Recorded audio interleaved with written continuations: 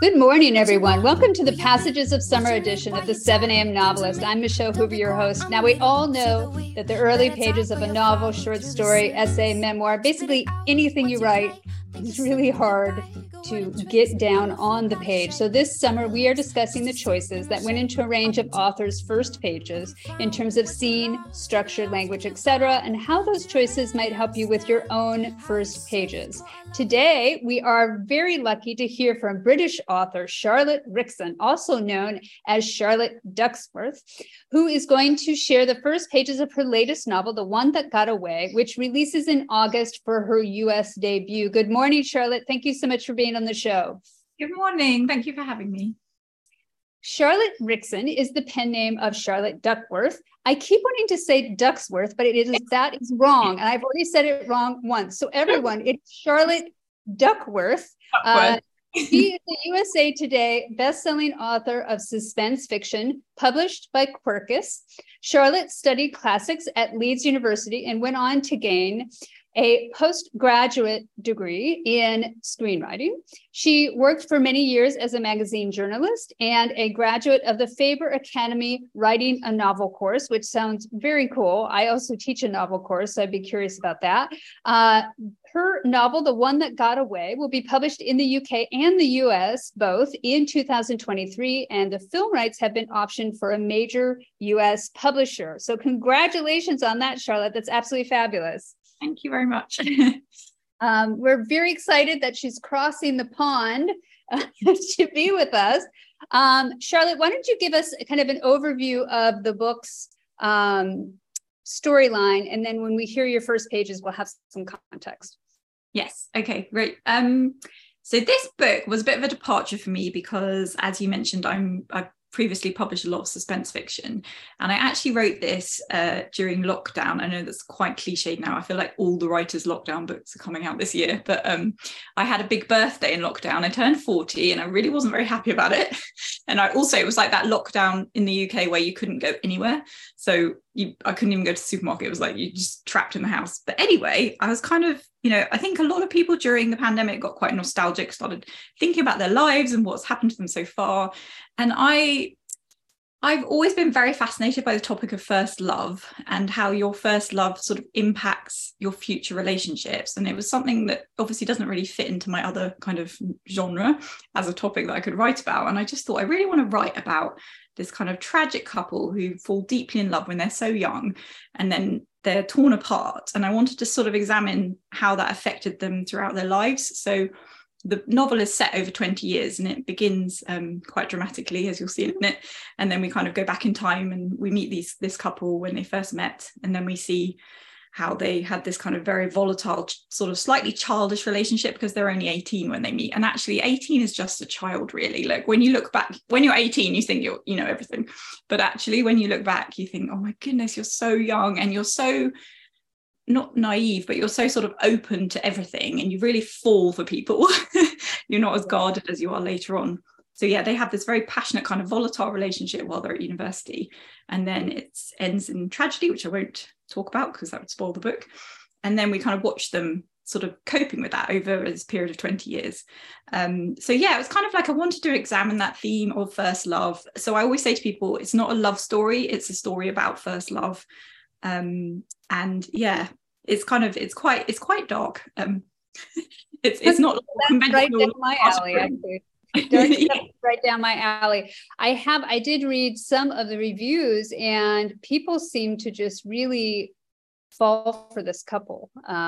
So whatever, whether it's a love story or not, people get very, very invested in this couple. But we start with something very, very different. So yeah. Charlotte, go ahead and read that. And then I'm also going to have her read part of her first chapter so that we can see how she transitions. And then we'll talk about why she started where she did.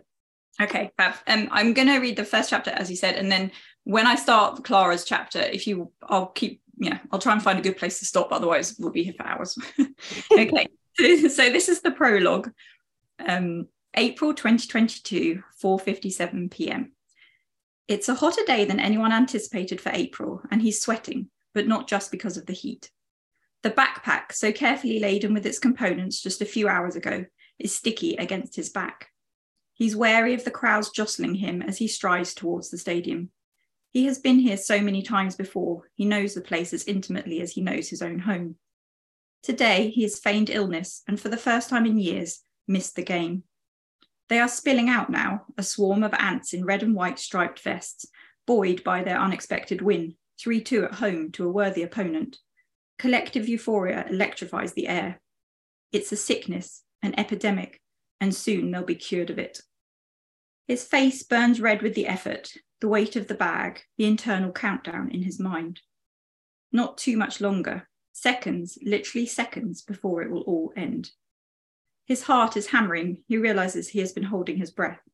A hand flies to his forehead as if to steady him, and the sea of people, mostly men, mostly 3 pints or more down, coming towards him, those red and white worker bees, start to blur and merge.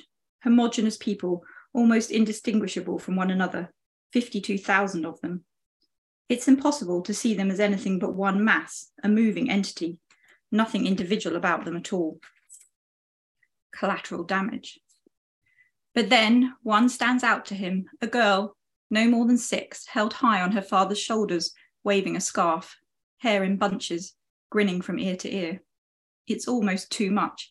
He sucks air into his lungs, turns away, head down, keeps walking. Bigger strides to put distance between himself and the girl. He mustn't think of them as individuals. The stadium is just a few feet away now, security on the doors, making sure everyone gets out safely. This is the side where the VIPs go after the game. He knows he'll be in there celebrating. He has planned it all so carefully. His fingers fumble for the detonator. He says a short prayer to no one in particular that he has got it right. And then a second's pause. He looks down at his free hand, turning it over and marvelling at his skin, the lines across his palm, the blue-green of his veins. Someone bumps against his shoulder as they pass. He is at the entrance now, as close as it's possible to get. It's time. In the end, it's no more difficult than letting go of the string of a balloon. He presses the button and then he is gone. So then it goes to part 1, which is April 2022, 5:02 p.m. And this is Clara's point of view. The woman next to her in the ladies' loo is staring down at this row of sinks in confusion. It's on a sensor, Clara says, smiling. Just wave your hands underneath, see? She flicks her own hand back and forth underneath the tap spout until the water begins to spurt. For some reason, it's too hot, always has been, but there's no way to control the temperature. Thank you, says the woman. And the soap? Clara gestures to the underside of the mirrored wall in front of them. Under here, she says, also automated. And the hand towels are here, not automated. The woman smiles at her again. She looks familiar, but Clara can't think why. First day, Clara says. She's been away from her desk for more than 15 minutes now, but sod it, it's Saturday afternoon, slow news day. I'm freelance, the woman says, holding out her hand. Holiday cover. I'm a sub. Nice to meet you. I'm Natasha. Clara, Clara says, shaking her hand. There's a beat where she remembers that she's not the social media editor anymore, not since she gave it up to go part-time to focus on her novel after she was signed by a literary agent. I work in the audience team. Should I stop there? I could keep going, but that's the first page. I mean, yeah. Wonderful. Yes, very, very good. Okay. So this first chapter is from the point of view of someone that is not in this love story. No. So why did you decide to start with him? It's a very good question because that's his only chapter. Well, obviously he's dead, so he doesn't come back. Do you know what? When I thought about writing this novel, I wanted to make it quite epic, and I thought there's been a lot of terrorism in our modern times, and I think there was a bomb in Manchester in the UK that was horrible at a concert, and I remember, I don't know if you know this, they have this thing on Facebook where you can mark yourself as safe and stuff like that, and I just thought, if you knew that somebody you loved, sorry, let me go back to the beginning because I'm not making this clear. So in the story, the two main characters, the boy in the love story, he is an obsessive football fan. So Clara, who is the main female protagonist, is aware that he goes to every single football match. And so I wanted to kind of open with, what would you do if you knew somebody that, you know, really meant a lot to you was possibly going to be at the scene of a bombing? And how would that affect you? So kind of, I really wanted to grab people's attention immediately. I think that was one of the main things. I wanted to make this a really kind of big story rather than it being a kind of slightly smaller canvas just between two people. You know, obviously there's so many repercussions when these things happen. It's absolutely tragic and horrendous. Yeah. So yeah, it was kind of a combination of all different things. And the interesting thing about this chapter is I wrote it first and it never changed, which was nice, because usually with my novels, the first chapter gets rewritten 300 times. But I just had this kind of, I wanted to create that sense of horror. And then as Clara's chapter progresses, she's at work and she hears about this bomb on Twitter, and it kind of shows her immediate, like, visceral reaction, which is, oh my God, he might be there. I've got to go and find him. And she gets on a train, and that's how her chapter continues. She goes up to try and look for him. So it was kind of a combination of all things, but it's interesting because it's a love story. Well, you know, it has a romantic element. A lot of people are quite shocked by the beginning. It's not a conventional opening for a love story, I don't think. But I do think it adds, I think you said it gives it a wider canvas. It does add some tension and significance when you have this larger context behind a smaller front story, and that can add a lot of interest and tension. Yes. So I think I love books that do that. So I think that's what it helps you to achieve. Yes. I also like here that you don't name him. And I think that's really smart, because he himself is trying to consider his victims as homogenous people, as ants, not as individuals. So to treat him not as an individual by not naming him kind of stands out. And I think it works quite well. And we're focused almost more on that little girl who shows up. Does she become important later, or did you just want a heart tug there? I wanted a heart tug there. So yeah, she is not actually, yeah, she's just a sort of symbol really of the kind of what this is going to do to people. I think as well, what you said is interesting, because I really didn't want this book to be about the bomber. And he's not a religious bomber anyway, but it's not anything to do with that. I really wanted to kind of narrow down on how those things impact a few people. So he does come up later in the story, I won't spoil it, but it's not about him. It's kind of, the book is not about him and his motives, or even questioning why he's done what he's done. I didn't want it to be about that. I kind of really just wanted to see how these huge events sort of draw focus, I guess, and make you really think about your life, I guess, in a similar way that the pandemic did a little bit when I was writing it. It was making me think about my life so far and what I'd done in my past. So yeah, it was a bit, I suppose, a bit of a device for the plot, but also I hope that it creates a bit of suspense as well. And obviously I write suspense fiction. That's my kind of main genre. So for me, it's kind of quite natural to have quite sort of big, scary things happening. And it does seem important to you that he's not religious. I'm trying to find the line, because there's something about, he says a prayer to himself, but he's never been. No one in particular, yeah. He says a short prayer to no one in particular, that he has got it right. Yes. Was it important to you? Because that, I also think, helps you avoid some assumptions about who he is. Yes. Some assumptions that you probably didn't want.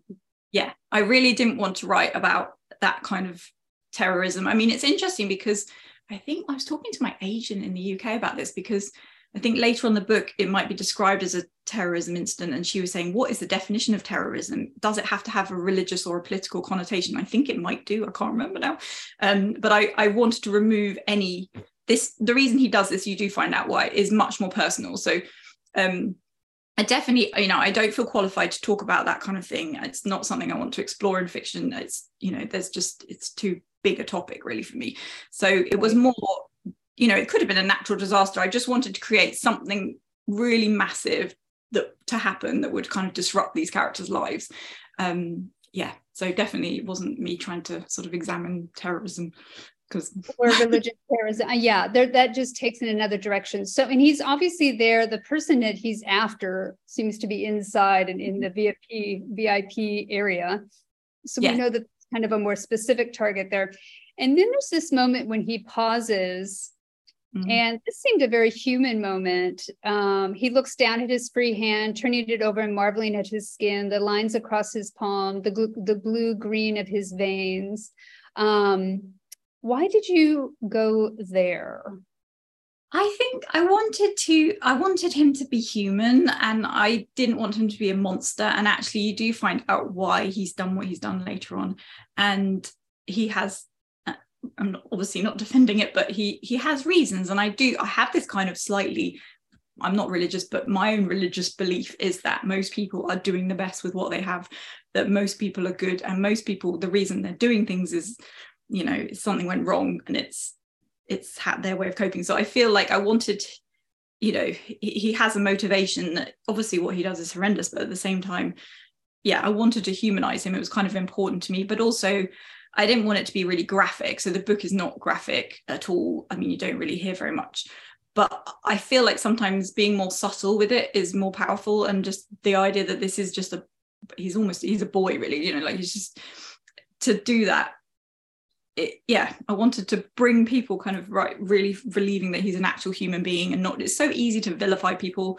But also the idea that he could have not done it is quite, I wanted to have that moment where he could have changed his mind when he looks down, but he still decided not to. I think that moment does really humanize him. It's just a few lines and it's very quiet, and it's just implied. So I think that works quite well.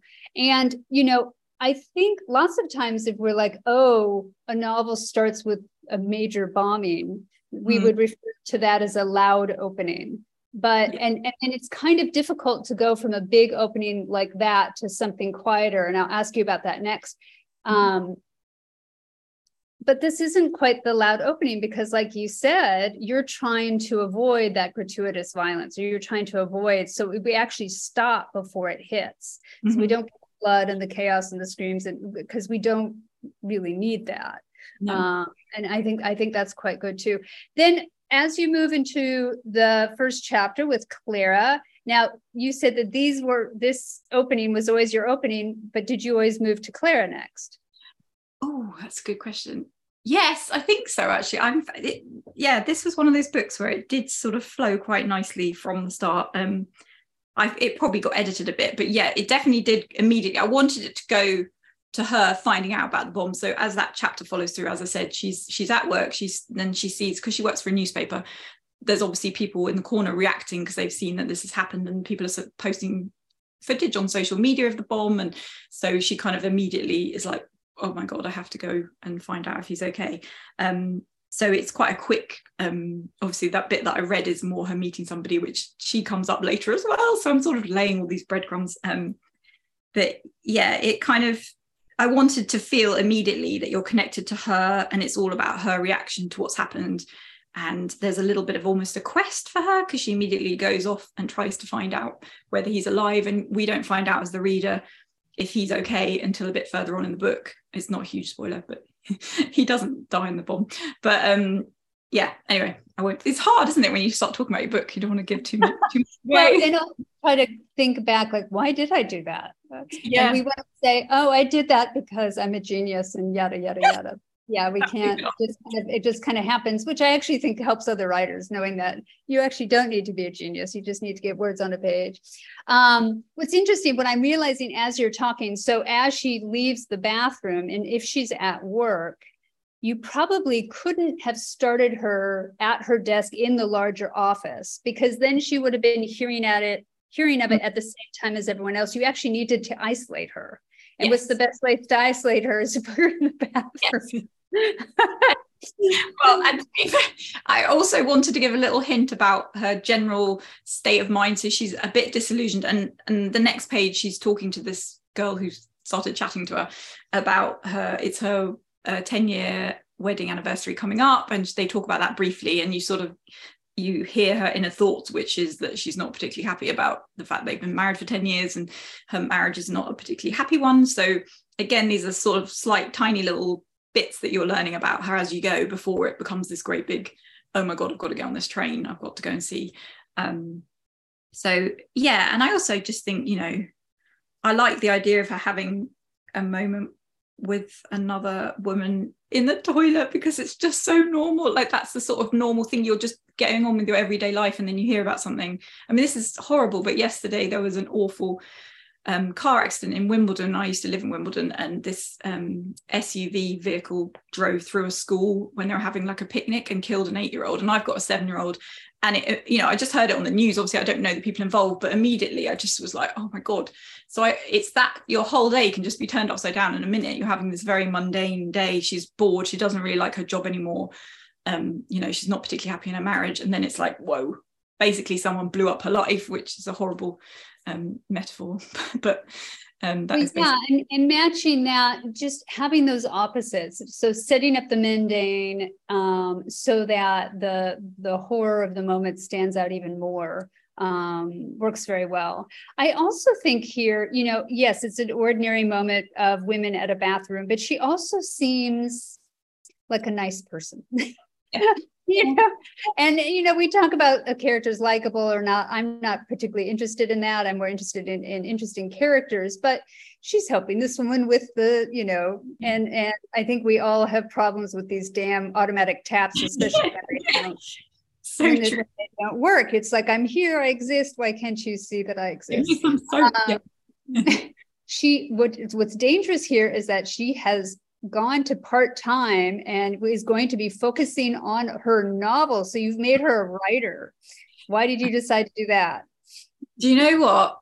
That is such, it used to be one of my rules, was I would never write about writers, because so many people do it. Yeah. But, I mean, I'll be honest, so her as a character, there's a lot of me in her. Like, this is probably one of the most personal books I've ever written. It came very easily to me. The period where they're at university and they meet and they're very young, and it's interesting you saying that she seems likable, because I've had a lot of criticism from people saying she's very unlikable when she's 18, but I feel like she's very insecure. She has a whole load of reasons for it. She's very kind of mistrustful and anxious. Like, I would say she had terrible anxiety, although I didn't specifically kind of name that, and people are like, oh, she's so paranoid and insecure, and I'm like, oh my god, she's 18, like, she's just trying to find a place. It's so hard being an 18-year-old girl. And so yeah, I wanted to show her kind of, she matures obviously by this point. This is 20 years later, but yeah, well, sorry, I've lost my thread now. Why did you make her a novelist? Oh yes, so as I said, she was very similar to me, and obviously I always wanted to write. I was a journalist for a long time. I didn't work for newspapers like she does, but I worked for a magazine, and I think I just wanted her. She's a very thoughtful person, and I wanted her to have an outlet that was going to sort of help her cope with the things she's gone through, because she's had like some serious trauma, and I mean, it's just, you know, I suppose because she is partly me, it seemed like a natural thing to have. She wanted to have an artistic expression, and also there's a little bit of, it's not quite yellow face, but there are a few in jokes to the publishing industry throughout the book, which were quite fun, you know.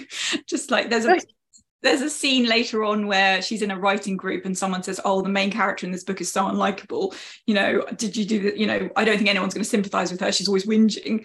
And obviously that was, for me, was literally an in-joke. And then I had a few people saying, did the author realize that you know, that they said this character was unlikable? Was that deliberate, or does she not realize her character is really unlikable? And I was like, no, I know she's unlikable, because when she's 18 she is basically quite jealous and insecure, but you know, it's fun sometimes to play with that.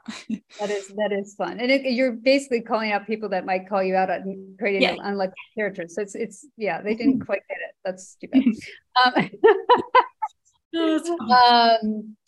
You also play with time a lot in this book. You're doing a lot of time jumps. So in this particular one, we've only jumped a few minutes, which creates a nice nice consistency, I think. How did you handle time throughout the novel? That was really challenging. And I will say, I can see, I've had, again, a few people have been like, oh, it jumps around a lot. But I think, again, this was a very natural book to write. It did flow quite easily. I think the hardest thing actually was, when you're covering 20 years, is to know which bits to put in and which bits to leave out, because obviously I couldn't write their entire 20-year story of what they did after they broke up. So I had to kind of pick significant moments. But I did have a discussion with my editors about the timestamp. So each chapter has a kind of well, if it doesn't have a time, it has like a date, so you're very clear where you are. I didn't really want my readers to get confused, because I know that's really frustrating when you're like, hang on a second, what last, we've jumped 4 years, or we've gone back in time. But personally, I actually love that. Like, one of my favorite books, does Maggie O'Farrell publish in the US? Oh yeah, we all love Maggie O'Farrell. Yeah. So After You'd Gone, which is completely like, the time is so fluid, you don't really know. You read it and you're like, I'm not sure where we are, but it works. And she's incredible. And I suppose I wanted to sort of have a little sense of that feeling of yours patching together like scenes of someone's life to try and get the whole picture. And yeah, there is some logic to it, but I hope it isn't confusing. But I think it's important to really focus on just certain moments within those 20 years, because otherwise you're going to get completely lost. You have to really focus on the sparks or the turning point. Charlotte, I think I'm going to have to let you go. But I really appreciate you being with us. Everyone, you can find our full schedule on our Substack page at 7amnovelist.substack.com. Subscribe there for updates. You can also find our full range of podcast episodes on that page, including episodes from our past 2 writing challenges. We did a 50-day painful writing challenge and a 31-day challenge then in March. You can find those also on your favorite podcast platforms. And if you like what we're doing, please follow, rate, and review our podcast, because that makes us look really, really cool, and we can then find other listeners. Okay, Charlotte, I do have some last questions for you, though. What advice would you give to authors about their own first pages? Okay, so I always say, do not get hung up on them. Do not spend hours on them. Just get straight into the story. Don't worry about setting up. I mean, I'm sure this is quite standard advice, but it's quite common when you're first starting to write, that you sort of feel like you've got to explain everything, and you really don't. Like, I always, there's like that kind of advice to start halfway through a scene. You don't need to build up to anything. As you can tell, like, they're in the toilets, you don't know anything about them, but immediately you start to learn. And actually, I think it's more, as a reader, it's nice to piece a few bits together yourself, so your brain's doing a bit of work. So yeah, just get anything down on the page. Don't worry about it too much. Keep going, and then come back to it once the book's finished. And you'll probably delay that exposition as much as you can. As long as we're clear on what is happening right in front of us, we don't necessarily need to know the motivations or how they got there or the background stuff, as long as it's clear what right in front of us. And sometimes some writers even play with that a little bit too. I have gotten the same advice this summer. A lot of people are saying, just get it down, just run forward. The problem I think people have is this anxiety or this draw to go back to those first pages, to get those first sentences right, to make sure that they have the ground beneath their feet. And a lot of people, that is their process. But for you, how do you push yourself forward? I mean, do you feel that magnetic draw, like, no, I need to go back? And then you just, you have to tell yourself, nope, we keep going forward. Or do you just happily run forward to the end? It's taken a long time. So I'm writing my 11th novel, and I would say, at the beginning, I was very much like, I've got to get these opening chapters right, or I don't know what I'm doing. But I feel like the longer you do it, I have this whole shitty first draft thing, is I can't plan. I wish I could plan. I'm so jealous of writers that can plan. I will literally write anything. I have a word count, and I don't care if it's complete garbage. I just keep going, and I do not let myself, I'm very strict about this, I do not let myself read anything back until I've got at least, I would say I write quite short first drafts, like 60,000 words maybe, because I'm going to go and fill it all in later. So yeah, it's almost like it's just a very, very strong rule in my head that I mustn't look back, because of course, if I start reading over it, I'll be like, oh God, no hope. And then you lose the faith. And that's the thing, you've got to keep the faith as you're writing a first draft, that it will be okay. And even if it's terrible now, you're going to be able to make it better. I strongly believe in this. I feel very kind of, evangelical about it, really. You just have to keep going. And then whatever you write is, it's never as bad as you think it is. That you're always kind of nicely surprised when you read back. But also, somehow in the process of writing the absolute garbage, the good stuff starts to sort of find its way to the surface. So yeah, I would just say keep going. Don't let anyone else, no one's going to read it. Like no one needs to see it. So don't get out your own way, basically. Keep the faith that it will be okay. I think that's excellent advice. All right, Charlotte, thank you so much for being with us. And everyone, I hope you have a fabulous writing day. And I hope Charlotte has been able to help you out. Thank you so much for having me. It's been really fun.